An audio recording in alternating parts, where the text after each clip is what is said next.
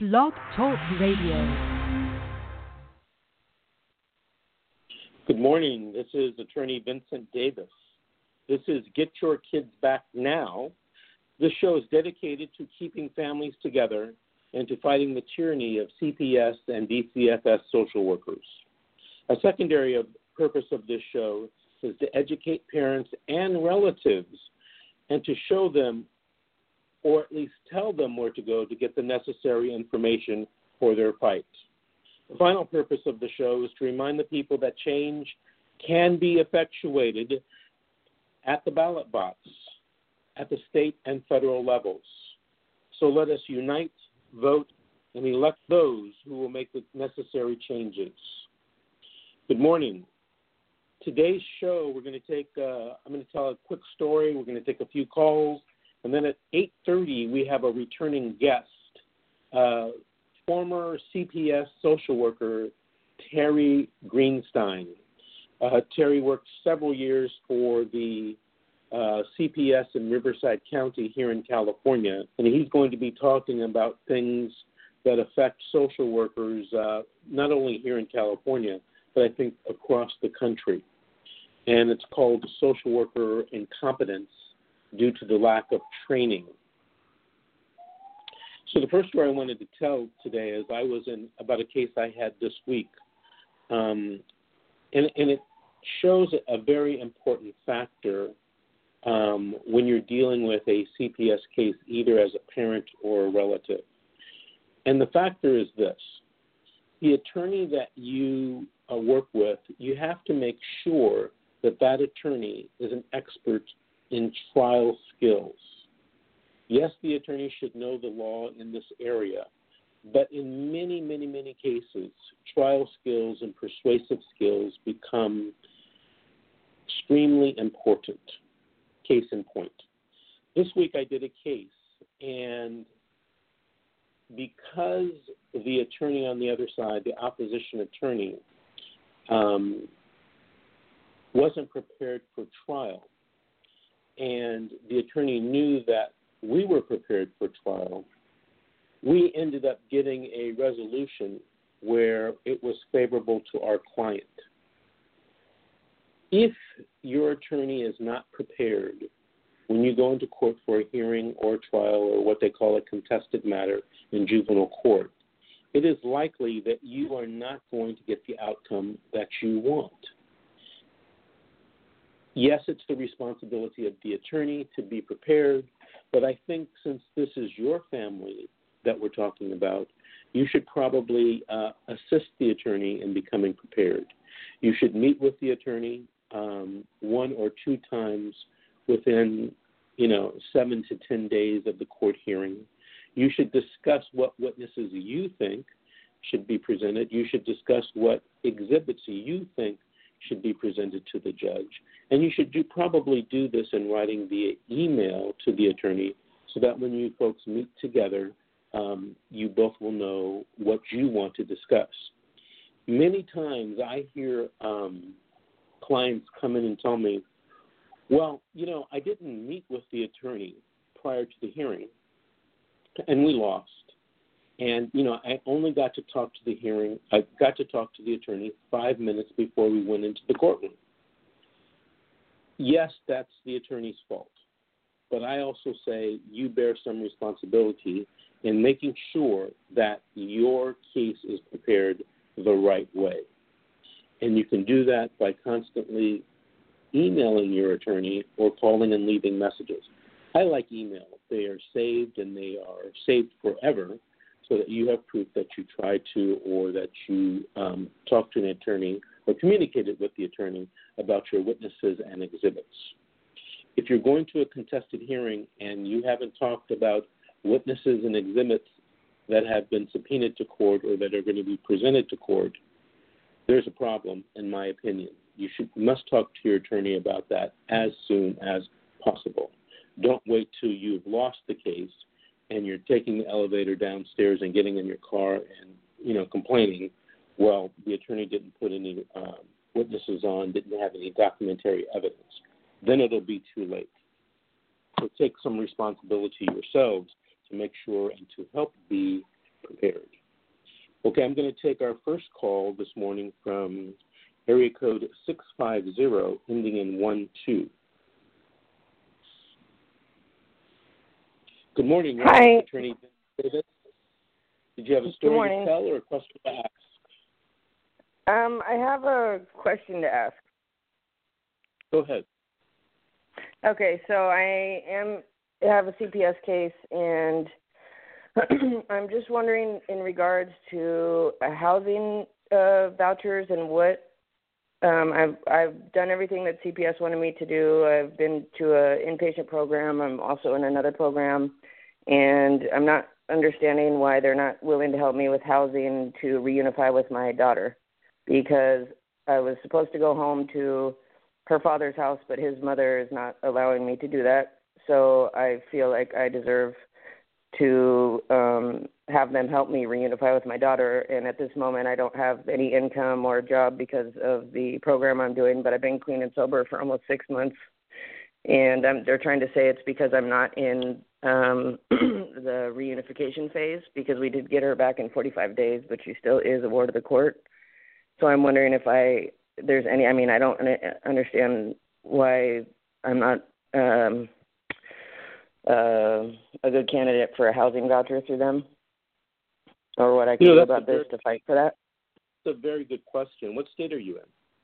I'm in California, in San Mateo County. Okay, so let me tell you a quick story that I think may answer your question. What I think you should do is you and your attorney should review Welfare and Institutions Code in California, WIC, section 16,500, etc. Many years ago, I represented Welfare and Institutions Code, section 16500. Okay. Okay. You can just Google it. Okay. Okay. So quick story. Many years ago, I was representing a woman who had her children taken away because she was using drugs. To everybody's surprise, during the 6 months of reunification services, she did everything. She tested clean. She went to her substance abuse class. She did her parenting. She did her individual counseling. When we came back for the 6-month review, the social worker wrote in a report, I would give her kids back today, except for she doesn't have appropriate housing.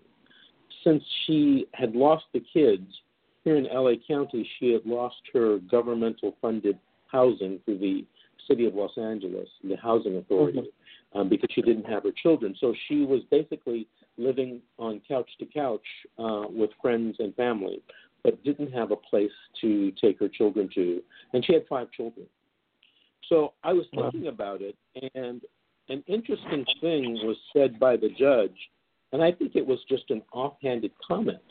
I don't think maybe he did know the law, I don't know, but it seemed like an offhanded comment. At the hearing, he said something to the effect that we're paying more for the foster care placements, because out of the 5 children, there were 3 foster care placements. We're paying more in foster care payments than we could pay if we could get her a home, get her an apartment, for her children. That was going to cost less than $2,000, and I think they were spending close to $8,000 in foster care payments. So I asked the judge for a continuance, and I wanted to do some research on the issue, and I did some research. And what I found was in section 16,500, I argued and successfully argued that the County of Los Angeles had to pay for this woman's housing. In the end, not only did they pay for her housing, but they bought her furniture, they bought her appliances, and paid for her rent for many months until she could get back on her feet, which she eventually did.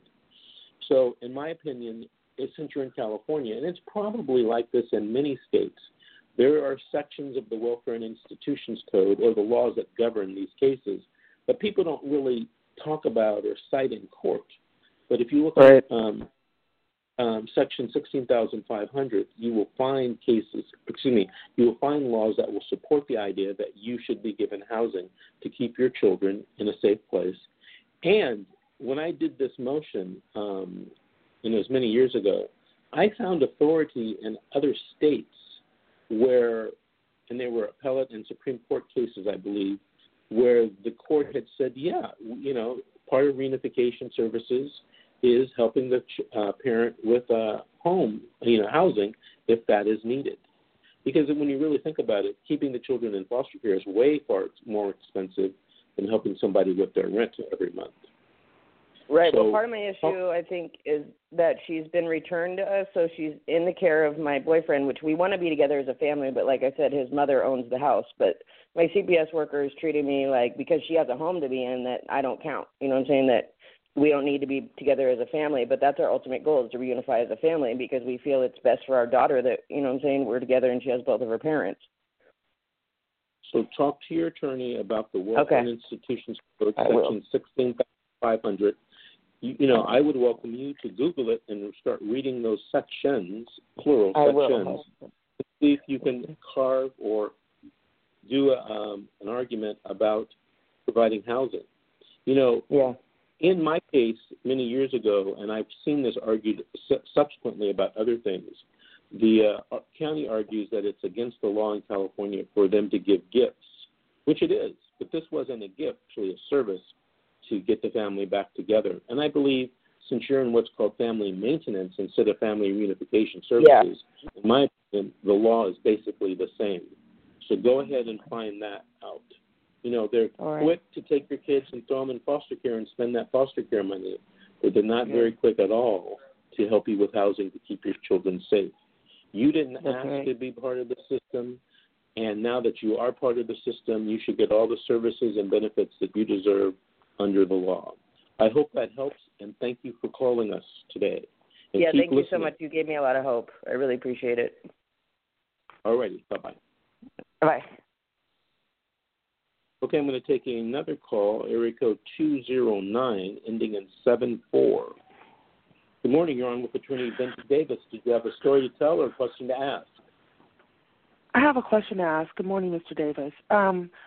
My question is, my husband and I are going through a CPS case, and we went to court this last week, and they're saying they're willing to resolve with my husband, but they're not so optimistic with resolving with me. And so I pulled my public defender aside and said, hey, what do you mean? What does that mean? And she said that because we're in the jurisdiction, first of all, they had written the jurisdiction disposition for dismissal, but because I violated a court order, not a protective order, but a court order to not return into the home, just like your previous caller said. I had nowhere to go. It was cold, and my husband had pity on me and let me in the house with the family. So he did have custody, but we remanded the kids in December. And so they're angry with us, so they decided not to go with their original plan of dismissing the case, but now they're writing another report. So even though this last Thursday we could have asked for dismissal based on the fact that they had written a dismissal type report, they did a continuance because I'd asked for witnesses, and I didn't know that until listening to your lovely show, and I appreciate all the information you gave us. So now we have to go back in a month, and they're saying that they're willing to resolve with my husband, but not me. At this point, I'm contesting. If he resolves, meaning the jurisdiction saying, yes, you had a right to come in and take our kids, does that hurt my case? And can he be called as a witness on my behalf? The answer to the last part is yes. Can you hear me? Yes, I can. Okay. Okay. So can he be called as a witness against you? The answer is yes. And you might want to count on that. I'm sure that they will do that. Now, whether he resolves and takes a plea and you don't, That's an interesting question about whether that hurts you or helps you. In my humble opinion, I believe it is going to hurt your case. I believe that theoretically in the law it shouldn't hurt your case. But, having done this, having been an attorney for 31 years now, I can tell you that, in my opinion, that it will hurt your case if you try to have a trial about it. Have you sat down with your attorney and discussed the different strategies you can take? Actually, this is the first time my public defender made an appointment to see me in person. And I don't think she would have done that if I had not been listening to your show. And I've been pressing the law. I tried to give her a copy of the WIC 300, and she said, I know the law. But having listened to your show, I don't believe they have clear and convincing evidence against me, and definitely not against my husband, that we somehow could be a danger to our children. And so because I've listened to your show, I asked them to subpoena my daughter. She's 10. And they gave me pushback, but now the judge ordered that she'll be in the court. He did not order her to testify. So I want her to be my witness. As a matter of fact, if my husband was called to be a witness, it would actually, I've done nothing. It would actually be good. But I take your advice. What should we do about these witnesses? Should he have witnesses as well? Should he give in just to give the kids back? What they ultimately want is for me to leave my home. So they're okay with giving our babies to my husband, which is fine, but they don't want me in the home. Even though I haven't drank in 6 months, I am an alcoholic. I never did do any kind of harm to the children, but I've done harm to myself. They want me ultimately out of the house. So I was given a suggestion last night to move down south where you guys are and leave the home, but that's not how we wanted it. So I'm so confused. I guess my question is, should we press on and take the trial, both of us, or should one of us take the trial, or what can we do at this point as a couple, as a family?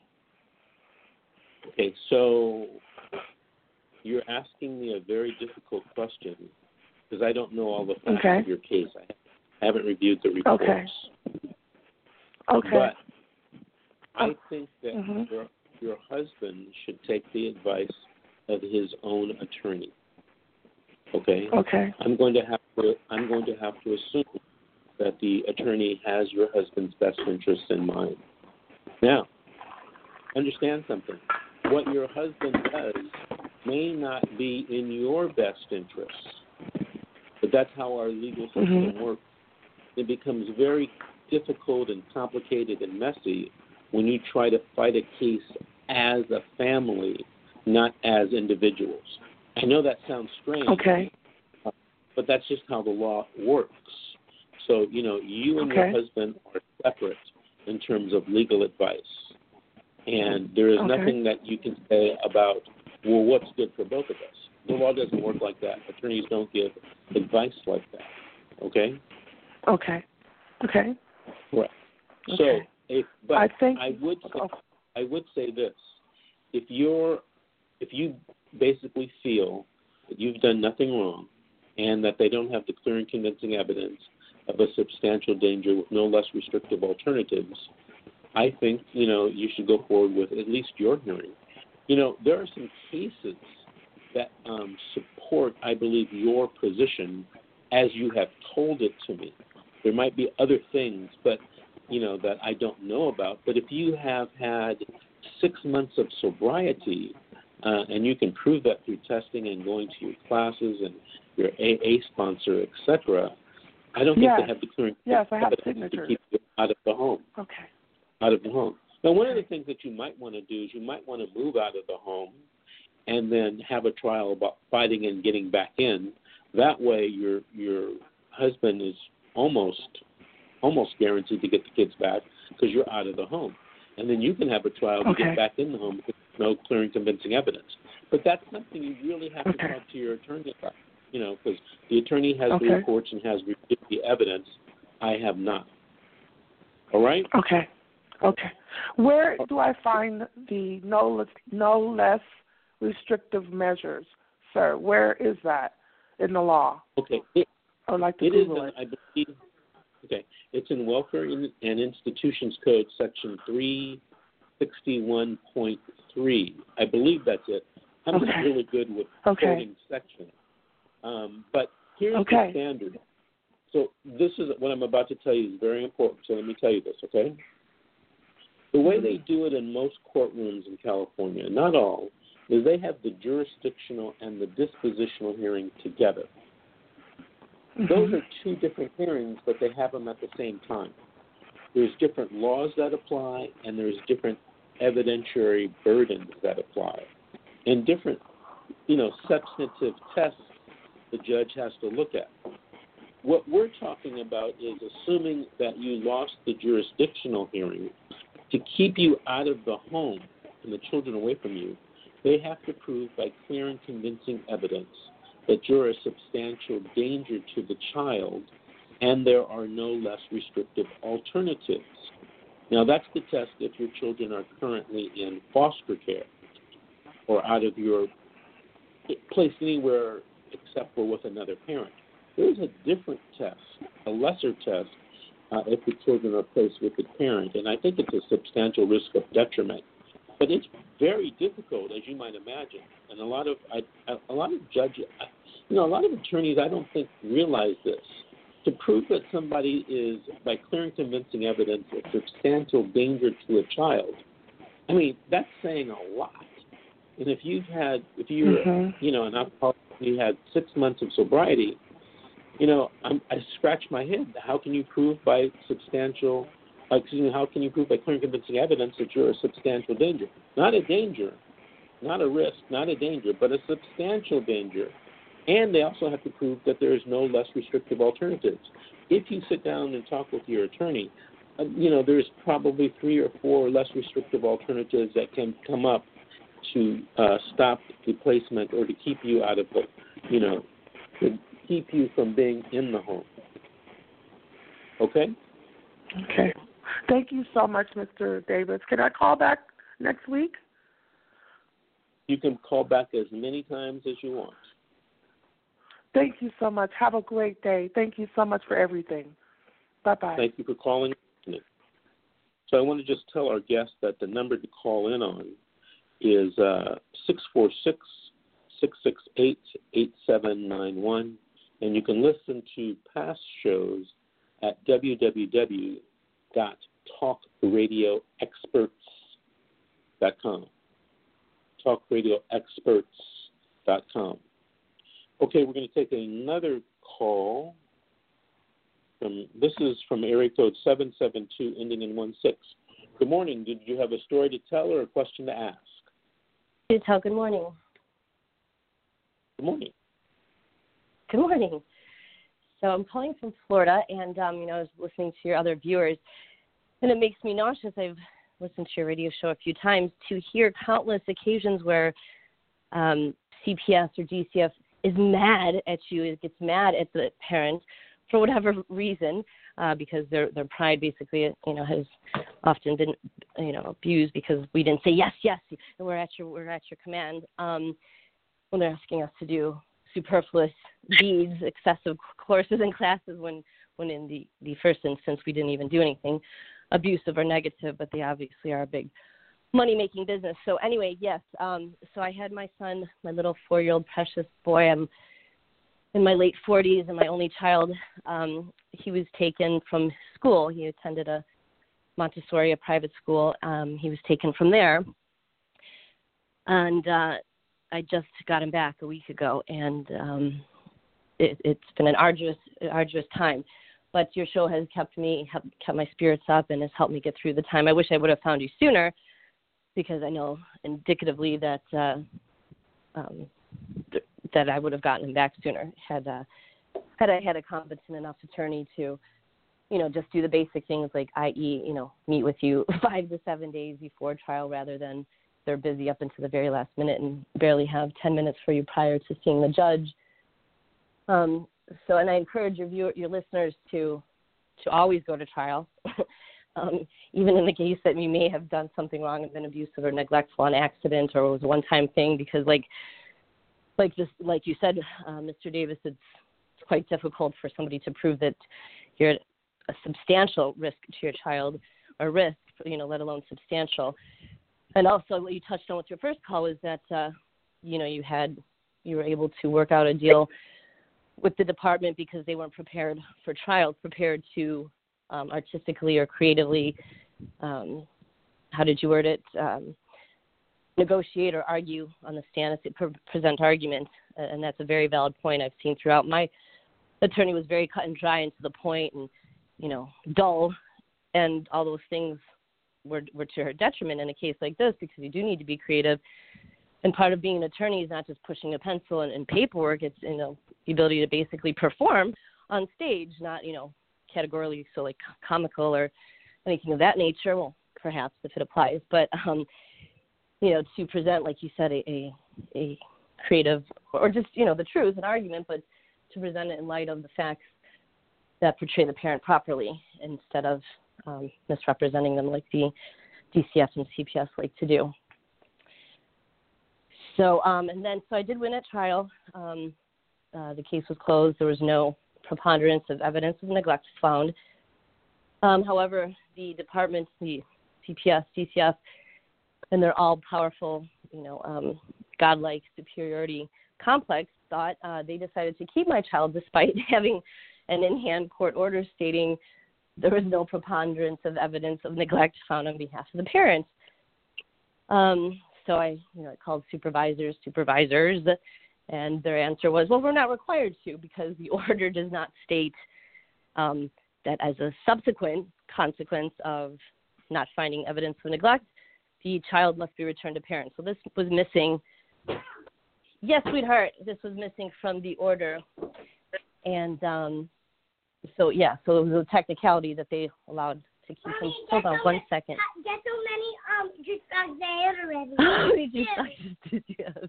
did you go out there with Miss Out? I'll be right out. I love you so much.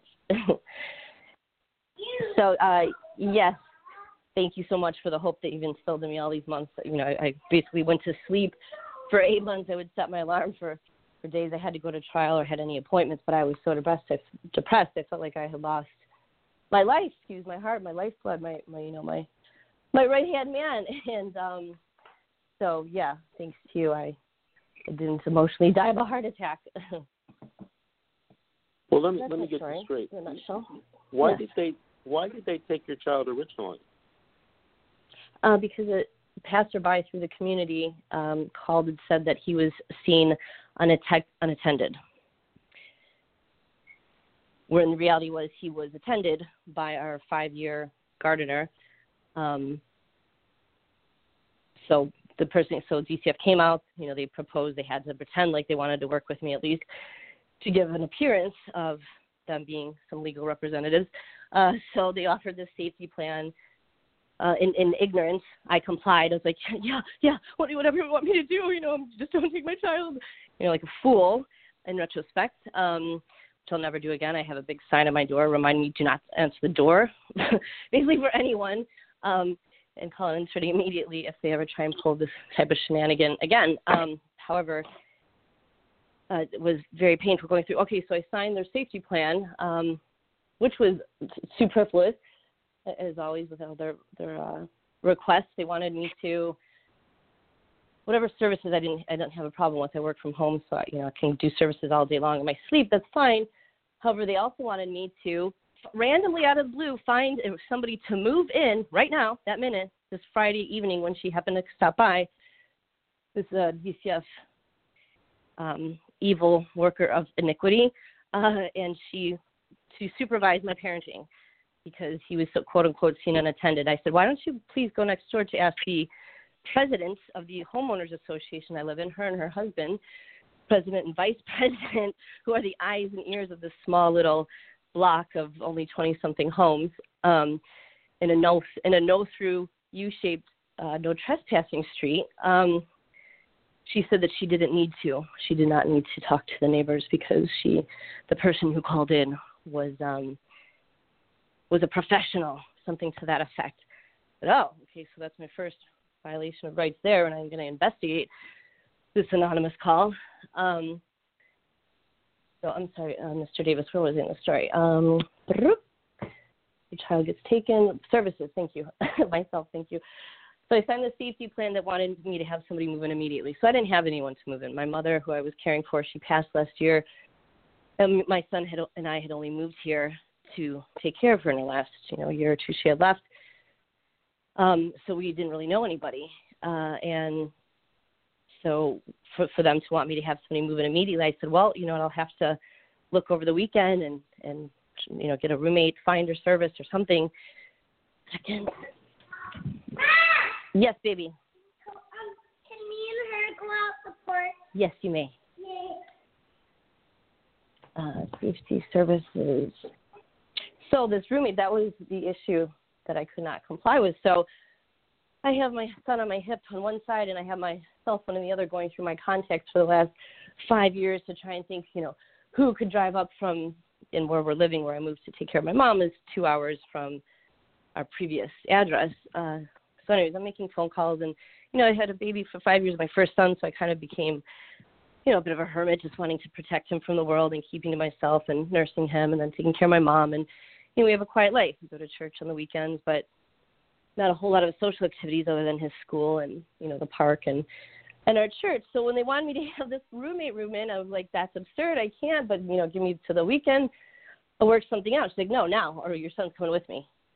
And he's like, Mommy, no. And I'm like, what is this? Is this happening right now in my home? I didn't say any of that. And reminder to your viewers, listeners, try not to lose your cool ever and give them any more reason. They do want their egos stroked.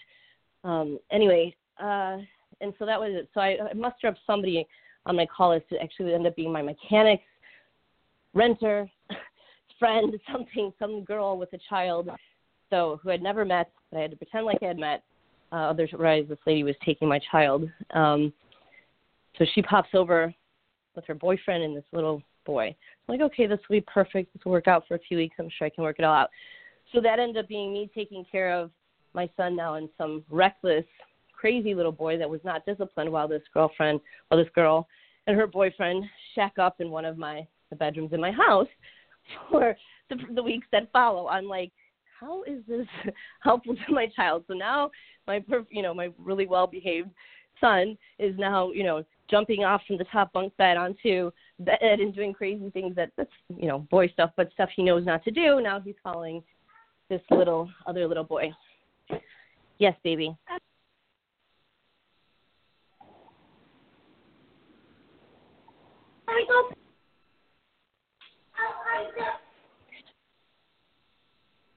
Hello? Yes, Hello? Sorry about that. Yes, I am here. So the roommate thing, so to shorten up this before I get too long, is that was the inhibitor. So that girl didn't work out, on to the next, and finally they just took him from the school and said I was not compliant and difficult and all this stuff. Let me ask you something. When they took your child, did they present you with a warrant to detain your child? They did not. Did they ever get a warrant to detain your child, or they just took your child? According to the school director, she said they did not present paperwork, but that they're instructed to always give the child to these people. Okay. Needless to say, he won't be attending there anymore. I have a special guest that's calling in today at 8:30. Is it possible that you can call next week, and I'll take your call right at the top of the show, because I would like to hear more about your story. It sounds incredible. Yes, no problem. That would be fine. And again, thank you for your encouragement all these months by listening to your radio show. All right, we'll talk next week. Thank you. Thank you. Bye-bye. But Okay, we have a special guest on the line. Let me click him in. Hi, Terry. This is Vince Davis. Good morning, Vince. How are you? Good. How are you doing? I'm doing well. Good. Nice Saturday morning. You've appeared on the show before, but just for those people that haven't heard that show, tell us a little bit about yourself. Okay. Basically, I was a social worker for the county of Riverside for about 14 years. And basically, I retired after being told to remove children when I thought they really weren't warranted to remove the children. And now I am a forensic social worker, and basically I go to court for people. I do document reviews. I help attorneys as an expert witness on child abuse issues and incompetence of social workers in child protective services, and basically just to help out. Because child welfare services, when governed by a state or county, are dealing with the task of investigating allegations of child abuse and neglect, but it puts an aspect of politics into the agency. And because of the political ramifications of negative publicity, directors of the county welfare programs have a tendency to cover up mistakes by social workers and supervisors. And because of that, families and children are affected for their lives. And this has to stop. Let me just say this. There is a need for child protective services. There are parents out there, and I'm sure people see articles all the time of bad parents. What I'm focusing on is social worker malfeasance, social worker incompetence, and social worker malpractice.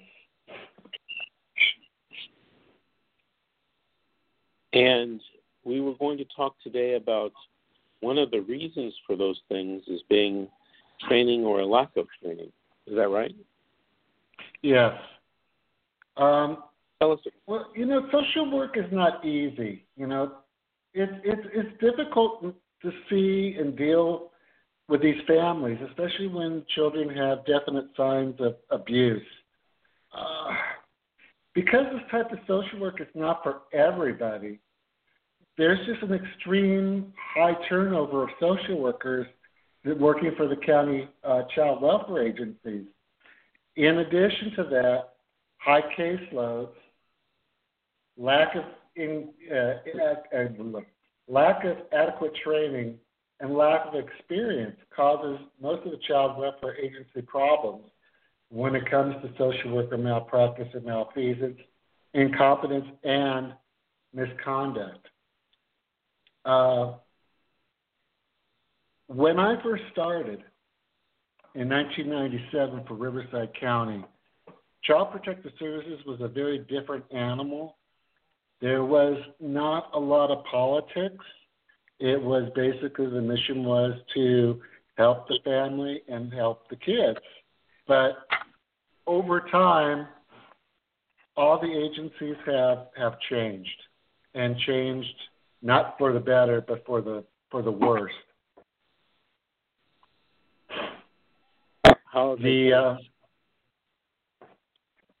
Because of the high turnover, training is inadequate. Now, when I first started with Riverside County, we had to go to 320 hours of training in class and some field work before we were even allowed to be out in the field. In addition, we weren't basically alone. We had people to help us and show us the way. Today, they really don't do that. They train the social workers really quickly, and then they throw them out in the field, and they have no idea what they're doing. They become overwhelmed. They don't have good supervision. The training programs today just don't train the way they trained when I was going. And I don't think they offer the same trainings that I went to.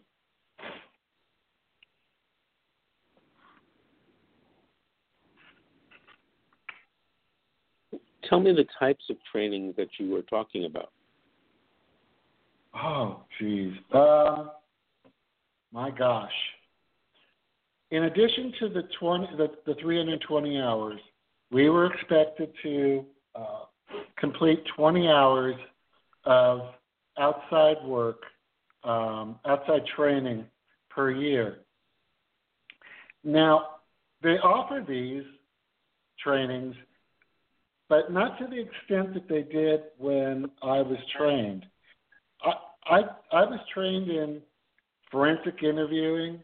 I was trained in sexual and physical abuse investigations. I was trained on signs and symptoms of physical abuse outside the last training. They just trained us.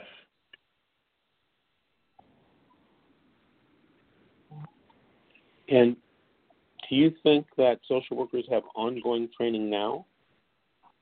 They do, but I think it's limited. From what I heard, they just don't offer the same trainings because the trainings cost a lot of money.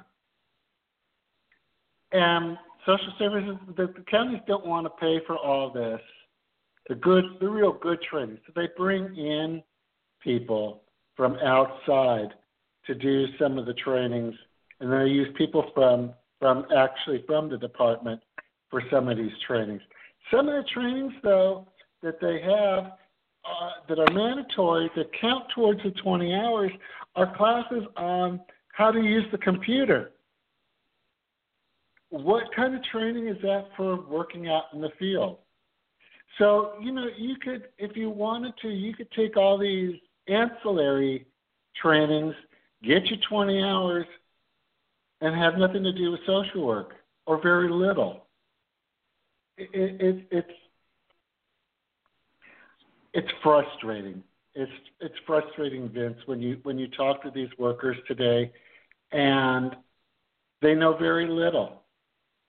They know very, very little, and they make lots of mistakes, lots and lots of mistakes.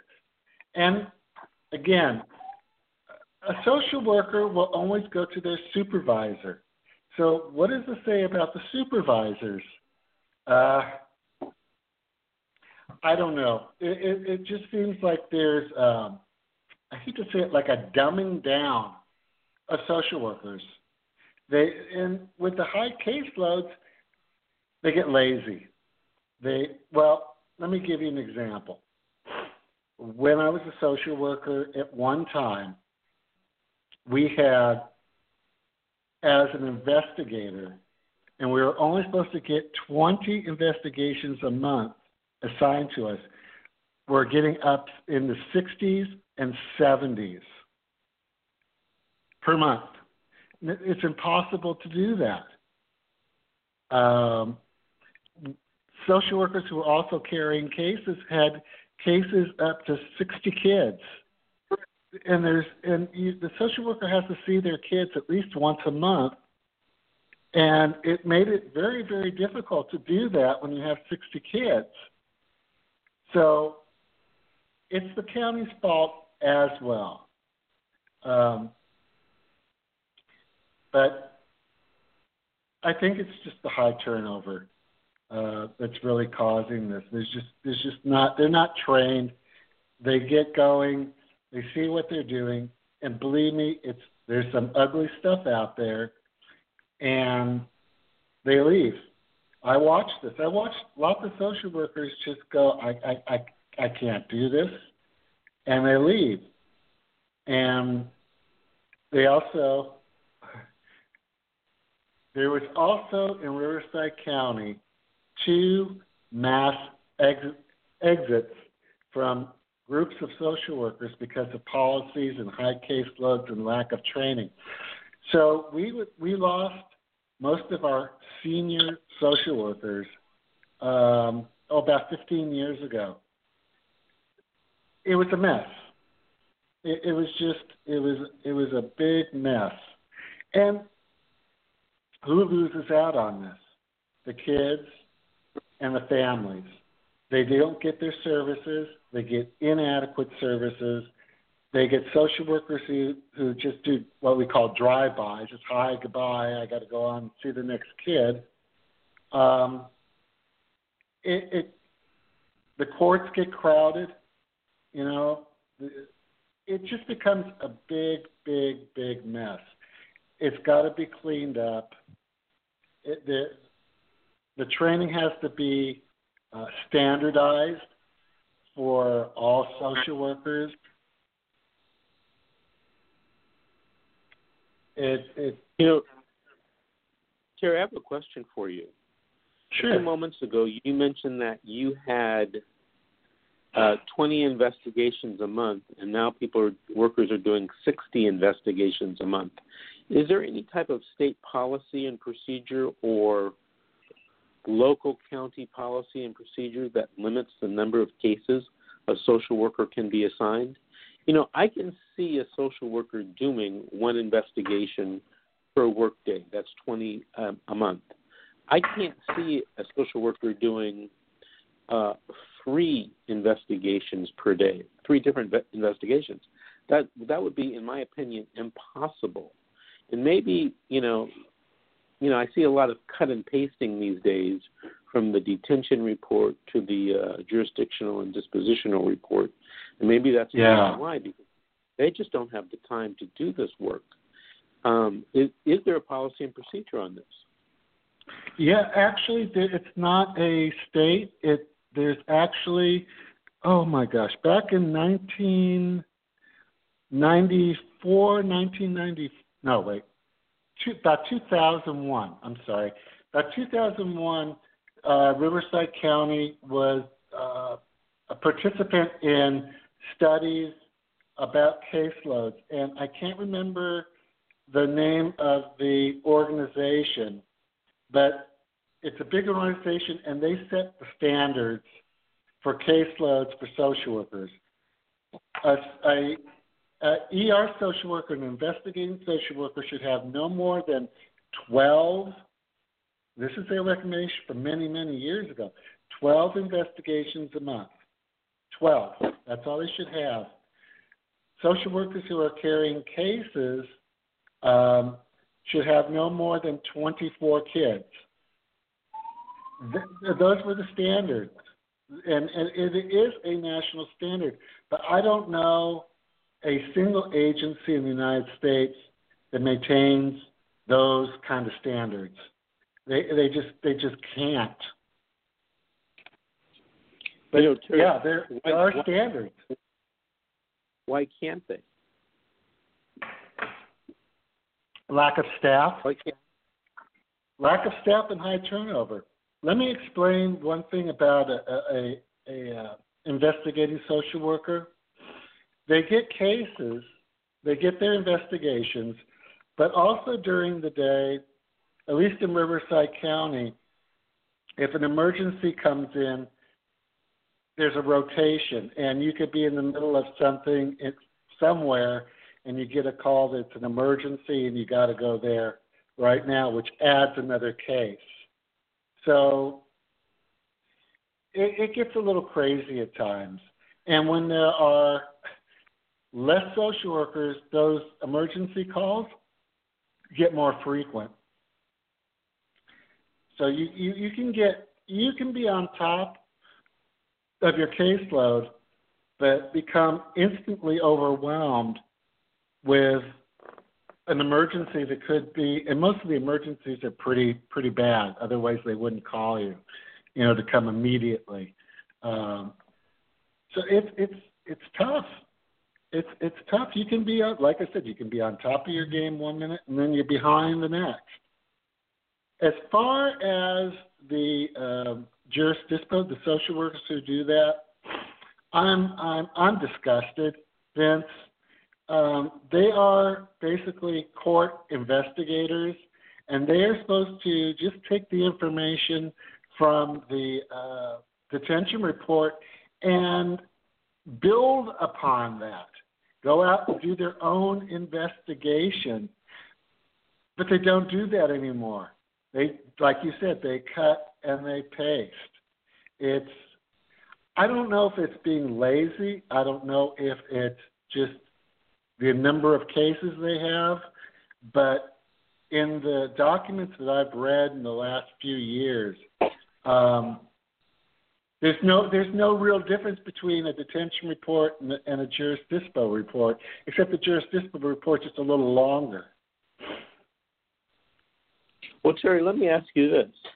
What you're telling me is key information for people to know if they're going to fight CPS in court. If your worker is supposed to be limited to 20 cases per month, and she's doing 60 work, or he is doing 60 cases per month, there's no way they can do a proper investigation.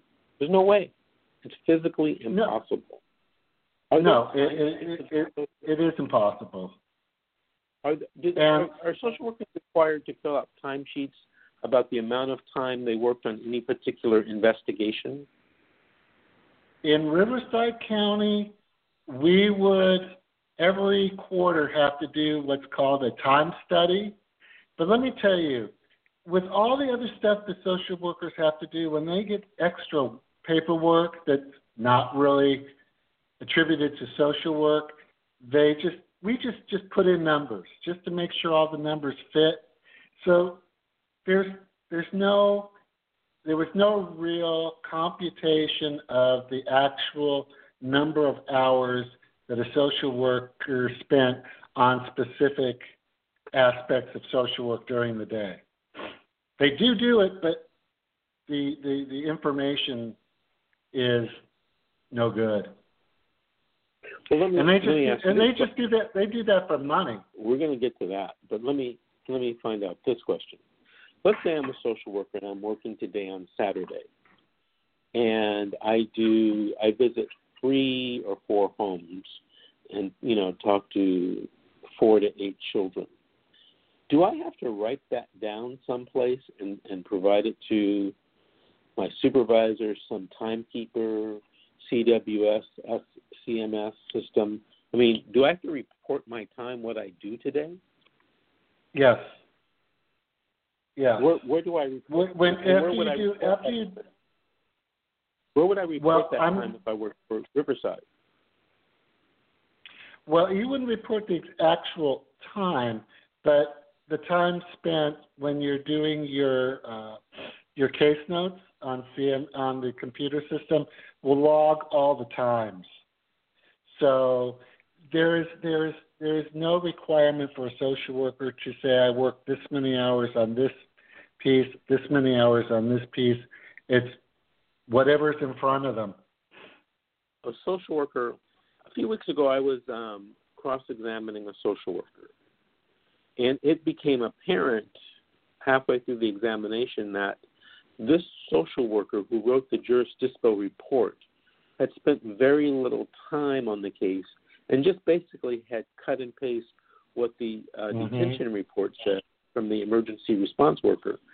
And I want to find out, now that you're mentioning this, in cases of civil rights cases when I'm suing social workers, or in cases where I'm in juvenile court fighting CPS to get the children back, I want to find out how much time a social worker actually spent on a case.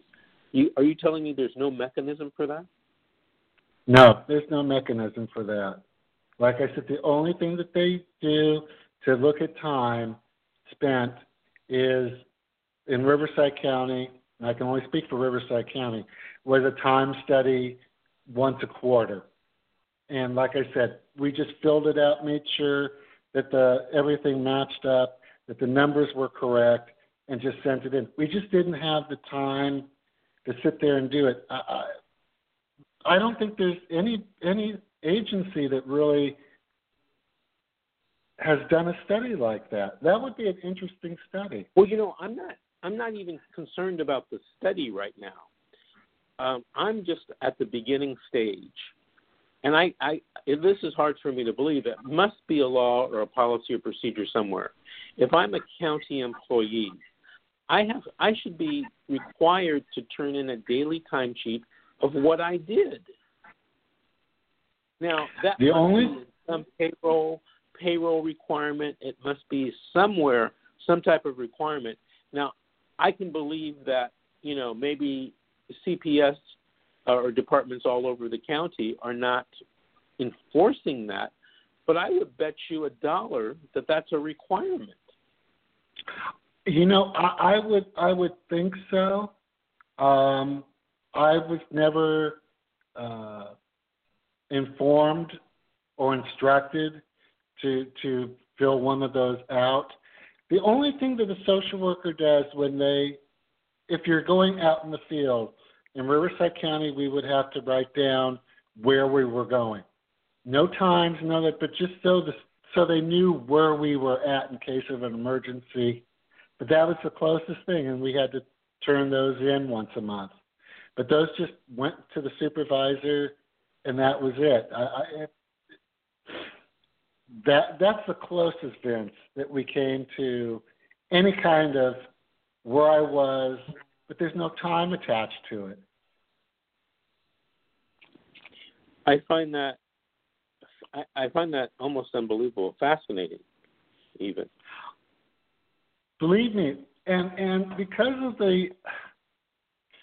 again, I hate to say this, because of the amount of latitude the social workers are given because they're out and about.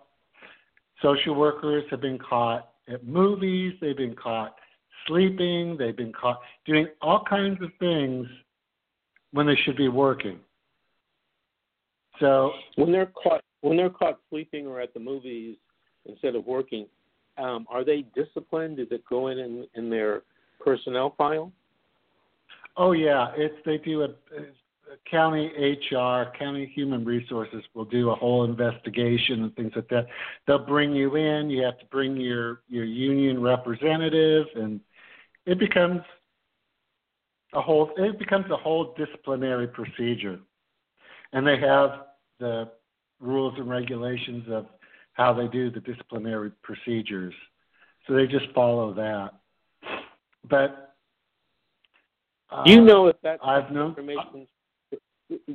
kind of information is discoverable in a lawsuit? I don't know what the laws are as far as getting into someone's personnel file, because that's the only place it would be. So if you could get into their personnel file, it would be in their personnel file. Okay. Well, Terry, we're running out of time. I'm definitely going to have you back because we really didn't get to delve into this subject like I wanted to. You're telling me things that are making me think about better ways to defend parents in CPS cases in juvenile court and better ways to prosecute social workers for violating civil rights. I want to thank you for calling in today. And I'll give you a call during the week, and we're going to have to set another date for you to come back. By the way, I wanted to tell you, since your last appearance, I've gotten a tremendous positive feedback from the listeners. They love listening to you and hearing what you have to say about being a former social worker. And I think it gives them some comfort and security that some of their suspicions about social workers are correct. So we're running out of time. I want to thank you again for calling in, and we'll talk about having you back. Okay, Vince. Thank you. Please make sure to visit me on YouTube and at FightChildProtectiveServices.com.